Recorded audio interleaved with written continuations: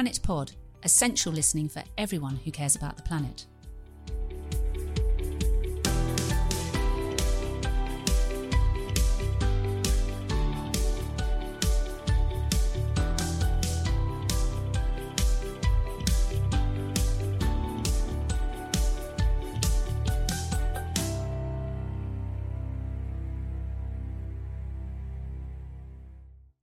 Welcome to Planet Pod with me, Amanda Carpenter, and the third programme in our joint series with the Grantham Institute, Climate Change and Environment at Imperial College London.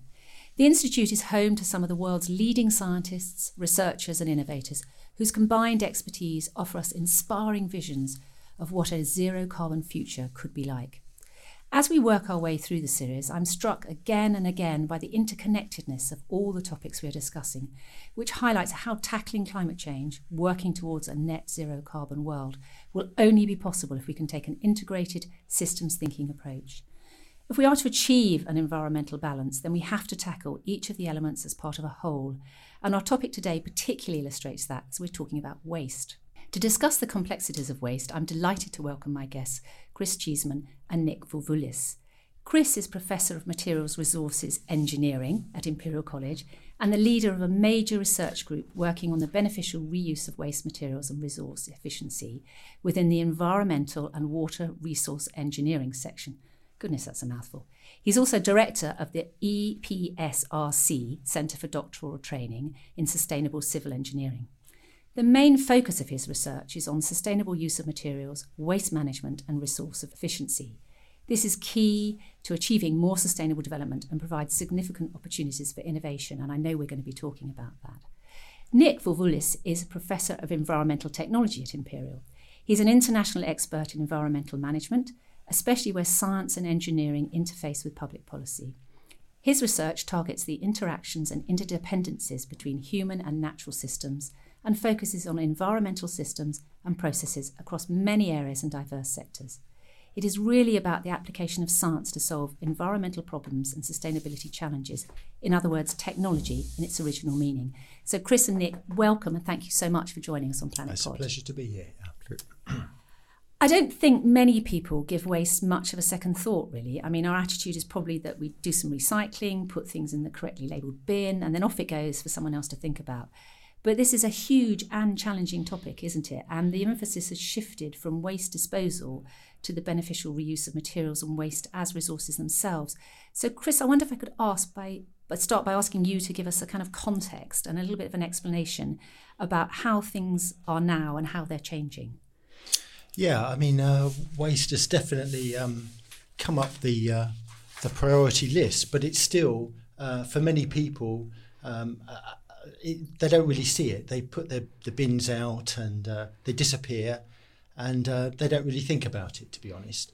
The materials we use that make up waste have never been in the public eye in the way they are now.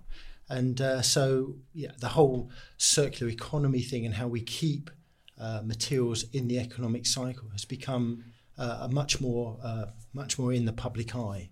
But the basics of waste management have remained pretty much the same. So, in terms of the disposal options we have, there's no new silver bullet process that is going to help us with that disposal. We have, in terms of their environmental degradation, in other countries we have waste dumps. Right. In the UK we don't have waste dumps really. We have properly engineered landfill sites that should, if they run properly, control all the environmental emissions from the waste that's put into them. And we have energy from waste using combustion. They're the two main disposal options in the UK. And then on top of that, of course, we don't really dispose to landfill of waste. We dispose, or to energy from waste. We dispose of residual waste.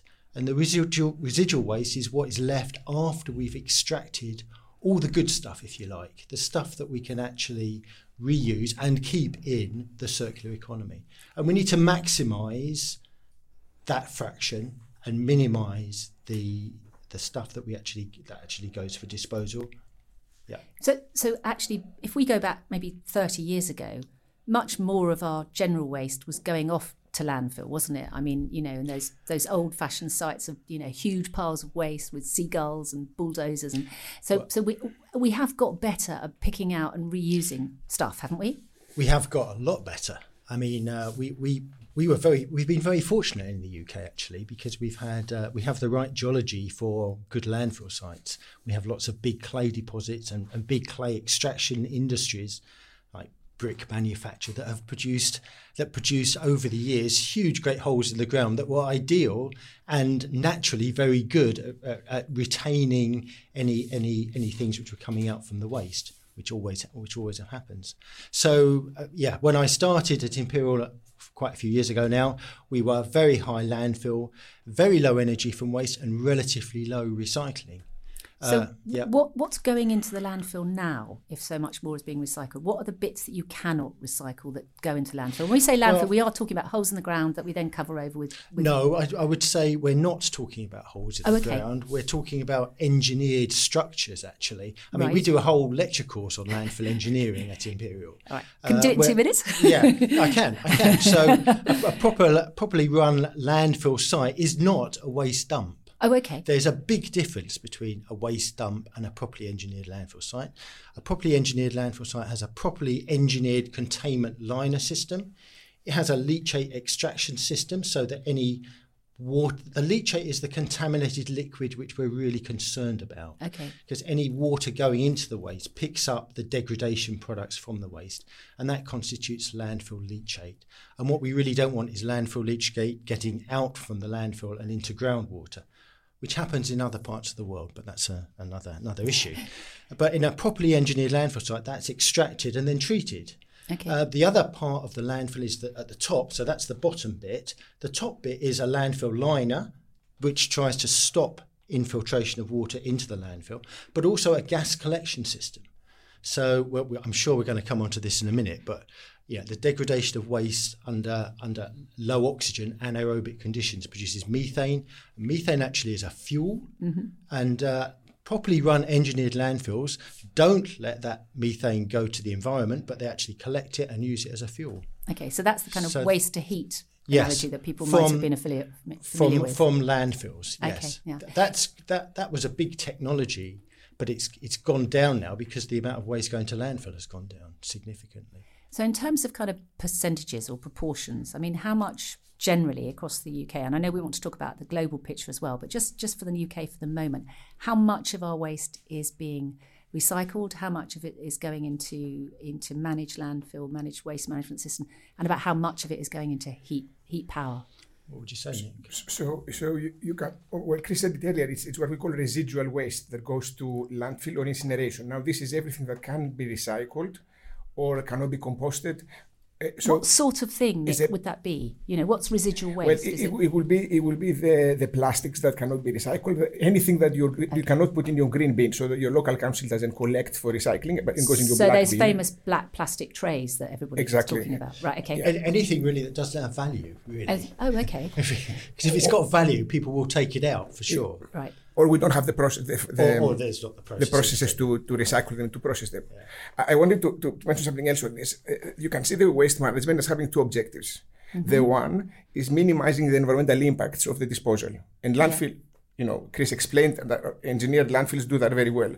Incineration does that very well. But there's another aspect, which is the kind of the resource management, which is not losing resources outside the economy. So it is not, historically it was all about public health. Mm-hmm. So it was mainly about reducing the environmental impacts of disposal. Increasingly, it has been about the recovery of materials, keeping resources into the economy. So that's why it's becoming more important to think about. So when you say resources, we're talking about things that can be reused and have another value beyond their original life. Is that what you're saying? So extracting stuff from the waste process that we can use in other places. So you think if any product we use or any services we use rely on natural resources. We extract them from nature, we use them, and then we dispose of them. That's a very linear approach, and it just results in waste. Well, higher demand in resources. So the idea is that how waste management, resources management can be used to close that loop, so you don't have the dependency on resources, but you are reducing the resources that are wasted or are leaving the economy. And I think that's almost in the developed world, that's where the focus is now, because we have dealt with one of the public health issues.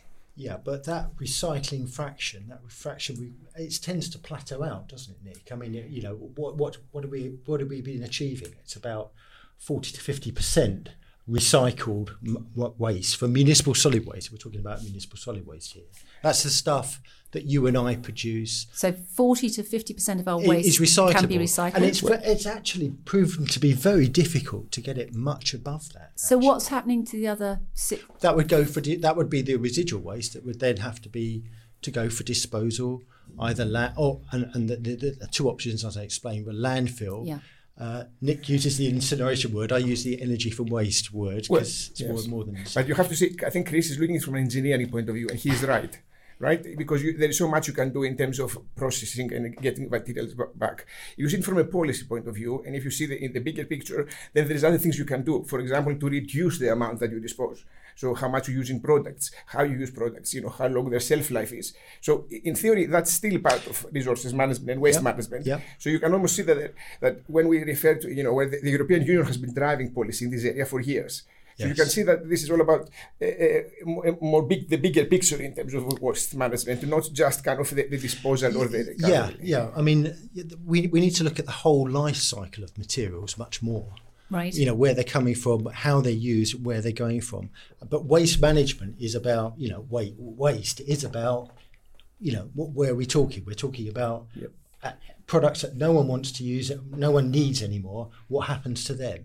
But you're dead right, Nick. I mean, looking at the whole life cycle is critically important as we move forward to make things that are more recyclable, that are circular economy friendly, if you like. Presumably that's where kind of the innovation work comes in, isn't it? And you're talking about, if we can use materials in a way that's smarter, if we can use fewer of them, we actually produce less waste because we're putting less in at the system at the beginning. So we've got less of a problem to deal with at the end. So that's important. But I just wanted to pick up on this phrase circular economy, because some people may not be aware of what that actually means. What do we mean when we talk about a circular economy? Can I just, before we cover this, just as a background, we talked about the history, and you see how materials change through time has to do with what materials we use in the market, what are the consumer products, what industry is producing. So historically, the waste has been increasing because of economic development. We have more money power, we have been buying more stuff, we're creating more waste. From one side, policy is encouraging us to avoid waste. From the other stuff, the economy wants us to buy more stuff. So that's the kind of rise of consumerism and mass consumption and products and packaging and all of that stuff. Yeah. And what we often refer to as a linear economy. That you produce, you extract resources, you produce materials and services, people are consuming it, and then at the end of life, they're disposing them or emissions through their consumption. So that model is very limited because of the dependency on resources from extraction and the pollution. Yeah, and we're running out of resources, effectively, aren't we? We're overusing the planet. We haven't got enough time to, the planet isn't regenerating the resources we need. So your alternative is a circular economy, which is non-linear. Yes. So because we reached the level that actually this model doesn't even work anymore. We do not have the resources to continue with the rest of the planet. The main model that we're referring to is what we call a decoupling.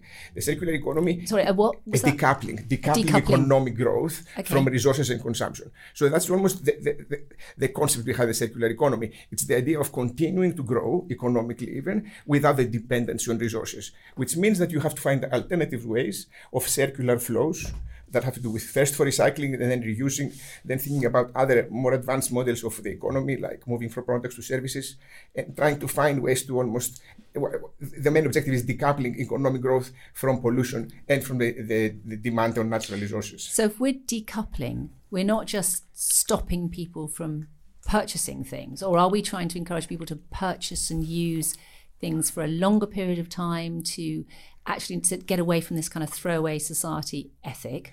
In the economies we're talking about advanced economies here. We're not talking about developing economies, because that's a different conversation, isn't it?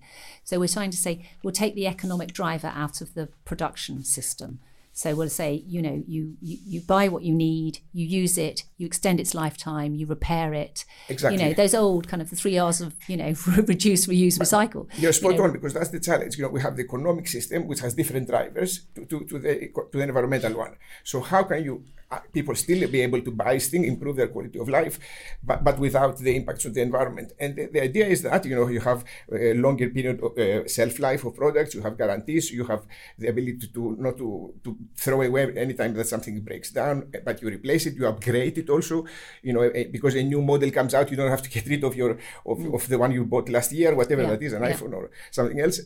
So, and ultimately moving totally away from products and ownership.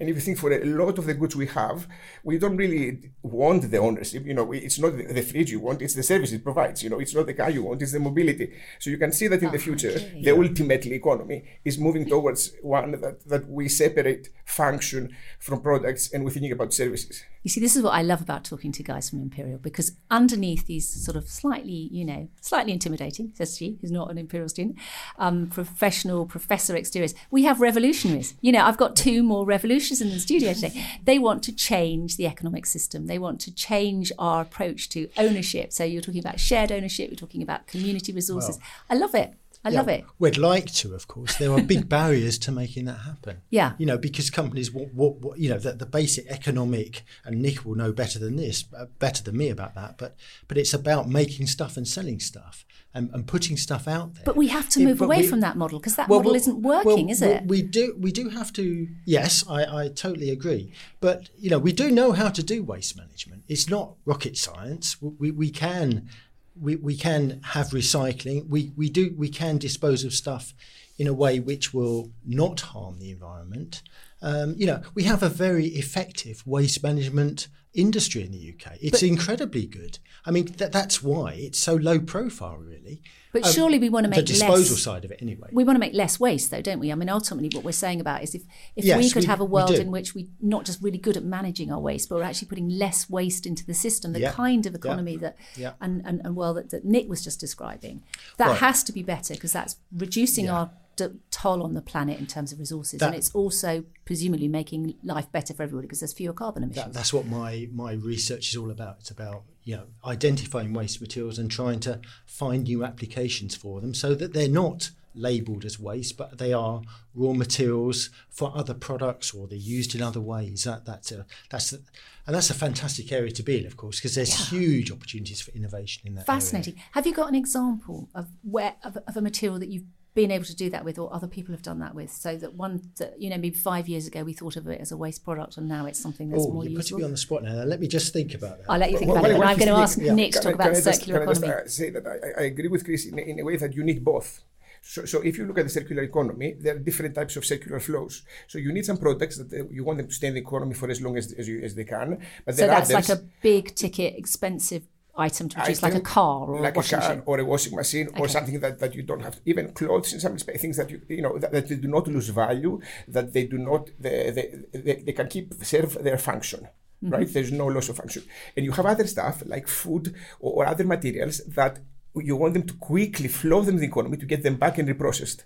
So although you have one group of products that you wanted to have very big cycles, you have a lot of other flows of material that you want them small cycles and very quickly to be used and come out, be reprocessed and come back, so that we don't use new resources but keep reusing those ones. Okay. And this is things like paper, things like anything that almost local authorities or the waste industry, which is very advanced in this country, can efficiently collect, reprocess, and feed it to manufacturing. That's the recycling bit of this picture, isn't it? Yeah. Okay. So I've had time to think now. I know, it's really mean putting you on the spot like that, isn't it? No. It's just that I was thinking about municipal solid waste, which is what we think of as waste. But of course, municipal solid waste is only a very small part, in fact, of the total waste that we produce. A lot of the waste we produce is from industry, and so my work has much more been focused on industrial type waste. So particularly things like combustion ashes. Okay. From things like coal-fired power station fly ash, which is a huge ash, a huge waste. Incinerator bottom ash, which is the solid residue after you've from an energy from waste facility. We've done a lot of work on developing new construction products from that. So that's taking an ash, which is effectively just something that would have been chucked on a slag heap or a landfill site, and turning it into something you can really use? Actually, it's not quite. The ash actually contains a lot of valuable stuff. Okay. So there's minerals already, metals. Okay. I mean, if you burn municipal solid waste, it is amazing how much steel, copper, aluminium and other stuff is in there, which actually is much easier to get out from the ash than it is from the front end of the energy from waste plant. So that's all taken out. You can process the mineral part of it into aggregates, but there's always maybe 40% or so of fine material, which actually also contains some pretty exotic metals that don't combust. They're not in the combustion process. They end up in the bottom ash, which you can extract. Or what we were doing was making a lightweight aggregate, which is used in certain construction areas from that material. So that's one example. Absolutely fascinating. I know we've got some other things to say about innovation, but I just wanted to ask Nick a little bit about water, because, I mean, for many people, water is a waste product, isn't it? Because we waste a huge amount of water. It goes through the system. And a lot of the research you've been doing is looking at the water and extracting some of the pollutants from water so we can reuse water, because water is going to be one of our major climate challenges, isn't it, moving forward to the next 10 years? I mean, it's already a challenge for a lot of us. Just also to make the link to circular economy, if you think that the circular economy is about keeping materials in circular flows, water is the most obvious one. Because actually the natural cycles for water are actually the same timing with humanity. So you can see it actually circling in, some of the other materials like heavy metals, they take centuries for them to fully come back and you have a full natural cycle in terms of how they work in volcanoes and geology and rest. So water, you have the opportunity to actually mimic the natural cycles, and therefore not just see it as something that you abstract, use, and then you dispose in a way that you create both depletion of reserves because of how much you need, and in terms of how much you might pollute when you put it back into the environment if your pollution treatment is not effective, which is the case in most of the developing world. So the idea is instead of having to have this cost twice, this processing twice, so treating water when you abstract and treating it again when you're putting it back into the environment, the idea is that you do it this once, you close the loop, and you can just directly reuse water by treating it to really high standards. So how does that happen? Does that happen in what we would all traditionally think of as sewage plants, water treatment plants? Well, where's this going on? Typically, let's say in London, let's say our water comes from the River Thames. Or the tributaries. So we abstract it, we clean it in drinking water treatment plants, we use it and then we dispose of it. It's again cleaning it in wastewater treatment plants, big plants, and it's put back into the river. That's again quite linear. Although it is not really, because indirectly we are abstracting the same water that came out of the toilets in Oxford further upstream. So it's indirect water. They do say that Thames water's been through 10 people before you drink it, don't they? But look at Berlin, for example. In Berlin, they treat the wastewater, they put it down to the aquifers, and then they abstract it with no chlorination and they drink it. So it is almost direct water use, and it is because the water that is produced from the wastewater treatment is it's high quality that it's almost better than the groundwater they have, and then they're just putting it there mainly for public perception issues or because of storage availability. So in a lot of other countries, in California this happens now. In Namibia is a very famous case study in Africa where this has been happening for years. As we run out of water, we come up with very innovative solutions, and I think that's almost the one that mimics nature and is the most obvious one. And then kind of on a domestic level, we could use water more efficiently, couldn't we? I mean, we could use far more grey water in our domestic lives than we'd actually do, couldn't we, if we designed our systems slightly differently? Yes, although there also in terms of public perception there's an issue, because you use about 150 liters of water per day directly if you live in London, our average.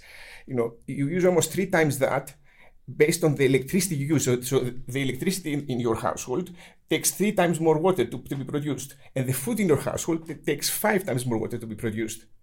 And that water probably doesn't come from here, it comes from other places of the planet. So you can see that the whole story is not always it's quite complex. So you have to almost see it as being efficient is a good thing anyway, but you have to look at the whole process of that indirect consumption as opposed to the direct consumption. It's the it's the 8 baths full of water for one T-shirt thing, isn't it? Exactly. So where you buy your T-shirts from, if it comes from the Aral Sea, near Kazakhstan, where it has, or the water has been used there to irrigate for cotton, then you are contributing to that problem. So you have to almost see kind of how connected the world is, and how you have to see the big picture in some respects. I think that's the point, isn't it? We aren't just talking about us here in the UK, are we? We're talking about this as part of a much bigger global picture. And Chris, you were saying earlier that actually we can't just look at waste management here. We've got to think about this as a global issue and how we kind of connect with other countries and some of those policies and the strategies that we need to put in place to manage this globally. Yeah, waste management is a huge global issue that doesn't quite get the coverage and attention that I feel it should do. We know how to do waste management.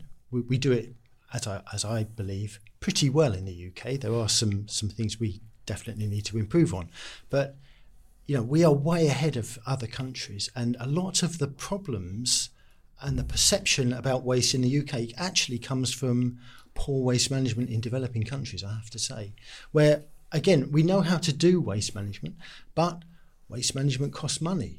Properly engineered landfill sites cost money. Collection systems that work cost money. Energy from waste facilities obviously cost a lot of money. I mean, they're not necessarily appropriate for developing countries in many cases. But and haven't we been exporting some of our waste? Well, we have. The famous stuff, plastic to China. Purely for economic reasons, because that's the best place for them to go from an economic point of view.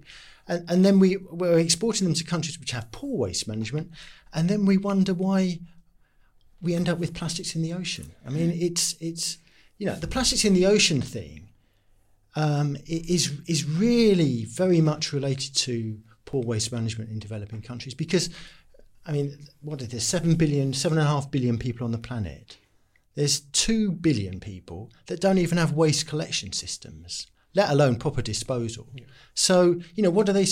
If you visit these places, you will see waste everywhere in huge parts of Africa and Southeast Asia. Waste is everywhere, and so of course it ends up in waterways. Yeah. So of course it ends up going into the ocean, and I just, I don't want to get too annoyed here, but some of the things, some of the policies and things which have been implemented in the UK may give people a very warm, glowing feeling, but in terms of plastics in the ocean, they are going to have no impact at all, really, unfortunately. So we've exported both our product, but also our byproducts. So we've exported the waste ourselves, but we've also exported all of that kind of, the production of those plastic bottles to start with to those countries that have no way of sensibly disposing of them. So, we're kind of doubly responsible, aren't we? And I think you have to see it in context. It was really the global economic system. So Chris is right, it was cheaper to do that, but because we didn't have the facilities in the UK. It was because you could almost see it like a global circular economy. We were giving resources to China, they were buying them, and we're giving them because that's where the products we buy were produced. So in a global flow of materials, that made sense. But if China had the same levels of standards, the same quality controls, the same, protections of the environment in terms of legislation, it would have been a different story. At the same time, the quality of the material that we have been sending obviously has been quite relaxed. And I think that's another issue. But when you talk about the plastics, I think that looking at the waste is also a misleading concept, because you have to look at the whole perspective and why do we need plastics? Why we're using so much? Why do we need all these plastics? And I find it fascinating that sometimes we're worried about the impacts of plastics to the environment and indirectly to our health, and not directly the impacts to our health from use and exposure to them. It's a bit almost hypocritical or paradoxical that we worry about the environment and about waste and about the impacts of plastics when there is concern about exposure to plastics. Yeah, it's really not the plastic's fault. No, it's not. It's plastics are wonderful materials. They are one of the great technological feats of the 20th century, I guess you'd say. And let's be honest, they're recyclable. Yeah. Well, there are multi-layer materials which are difficult to recycle, and we can come back and talk about whether they should be on the market at all. But your basic plastics, your low density, high density polyethylene, polypropylene, they're all recyclable materials. So it's not the plastic's fault that they end up in the ocean. Of course it's the rubbish waste management systems that don't support those materials. But of course we do use excessive amounts of plastic. Yeah, we do need to cut down on that. But that's that is a key point. It's the wrong use of plastic, isn't it? It's not that plastic It's the wrong use of plastic. As Sean from Plastic Planet always says, put it back on its pedestal. Let's use plastic where we need it. Let's use plastic where we, but let's not beat plastic and not recognise. Let's not recognise that it's not a great, fantastic material that delivers great benefits to mankind. But we don't want it going to developing countries where there's no waste management. Yes, I think what you have to admit also is that whatever you think about globalization, you have to consider that plastics enabled it. So otherwise we wouldn't be able to have the packaging that we can actually transport across the planet. So you used to have the milk bottles. There's a lot of things that plastics allowed us to do in an economic system and change how we live our lives. And there are more fundamental changes that we don't always see, and it has to do almost with how we now produce things in one part of the world, and we use them in another part of the world, and we think that all this is fine, and I'm not sure if it always is. So I want to go back to your point about the shared economy, because you've talked about the circular economy, but actually you touched on that point, and we kind of moved on quite quickly, which was, this idea that we might be able to manage some of this stuff and take stuff out of the flow by having a more advanced shared economy where we don't have everybody has the same thing, we share resources. How practical do you think that is, Nick? Well, think of it. Chris's material research has shown us that we can produce materials that last for long. Or that can, but that's not always to the benefit of the industry, because traditionally they want us to buy things, use them, dispose of them, so we can buy new things. And that is really how the market has been working. The evidence is that we have the capacity to produce materials that will last for long. We know this in terms of, it's what we used to call designed obsolescence, the idea that we actually create products designed to fail so that we can buy new ones. And there's lots of examples. If we move away from that, there is a lot of opportunities for engineering, for science, to develop and facilitate this process of creating sustainable materials and sustainable products, and then move into the idea of actually not having to buy the products, but actually, since they are there to last for long, how will the business make money, right? So the whole idea is that because they will design them to last, because they will design them to be fixable, to be upgraded, then the ownership stays with them, and therefore you move into a model that it's more of a service approach, and you get the benefit because it's cheaper. You have to remember that, and it's cheaper for them, and the whole society benefits. And that's. So you see, this is an economic revolution that you're calling for, driven by science and driven by materials and the research that you've done. It happens already in business. Yes. So that's the other thing. British Airways doesn't own its engines anymore. It's a service that Rolls-Royce provides. They look after the engines, the whole thing, and they don't have to buy a new engine or get them to fix it. It's have a contract which says you look after them, and that's almost the concept. Yeah, we have to replicate that across domestic economies as well, which I guess is where things like car sharing and those sorts of ideas come in. I think that's great, but let's just keep in perspective the fact that most people don't have a good waste management system, and they're dumping waste, and therefore it's producing methane, which from a global impact perspective is having a disastrous effect on the climate. Yeah. So yes, new business models for developed countries are fantastic, but that's it's great, but sort of missing the big issue in my view. Yeah. So your real call to action is that we need to replicate the good quality systems we have here in other parts of the world, in other economies, in order. It is, yes. I think that's absolutely a key drive. That should be a key global aim. I think it should be a human right that everybody on the planet has waste collection systems. It is. I mean, sanitation. Sanitation. So you can see that. Good sanitation. Yes. So I think the public health aspect of waste management, Chris, is absolutely right. We worry here about our cars and our future services, and the rest of the planet suffers, from low mortality in terms of children, in terms of diseases, just because of the fact that they live next to where people live and die and do other things. So there is a public health concern across the world, and how we address it, it definitely requires a lot of investment towards those economies. And it's also back to us, because you can see migration, you can see how we depend in these economies because of where our food is produced, because of where our products we have a benefit to help them develop those systems. Yeah. Yeah.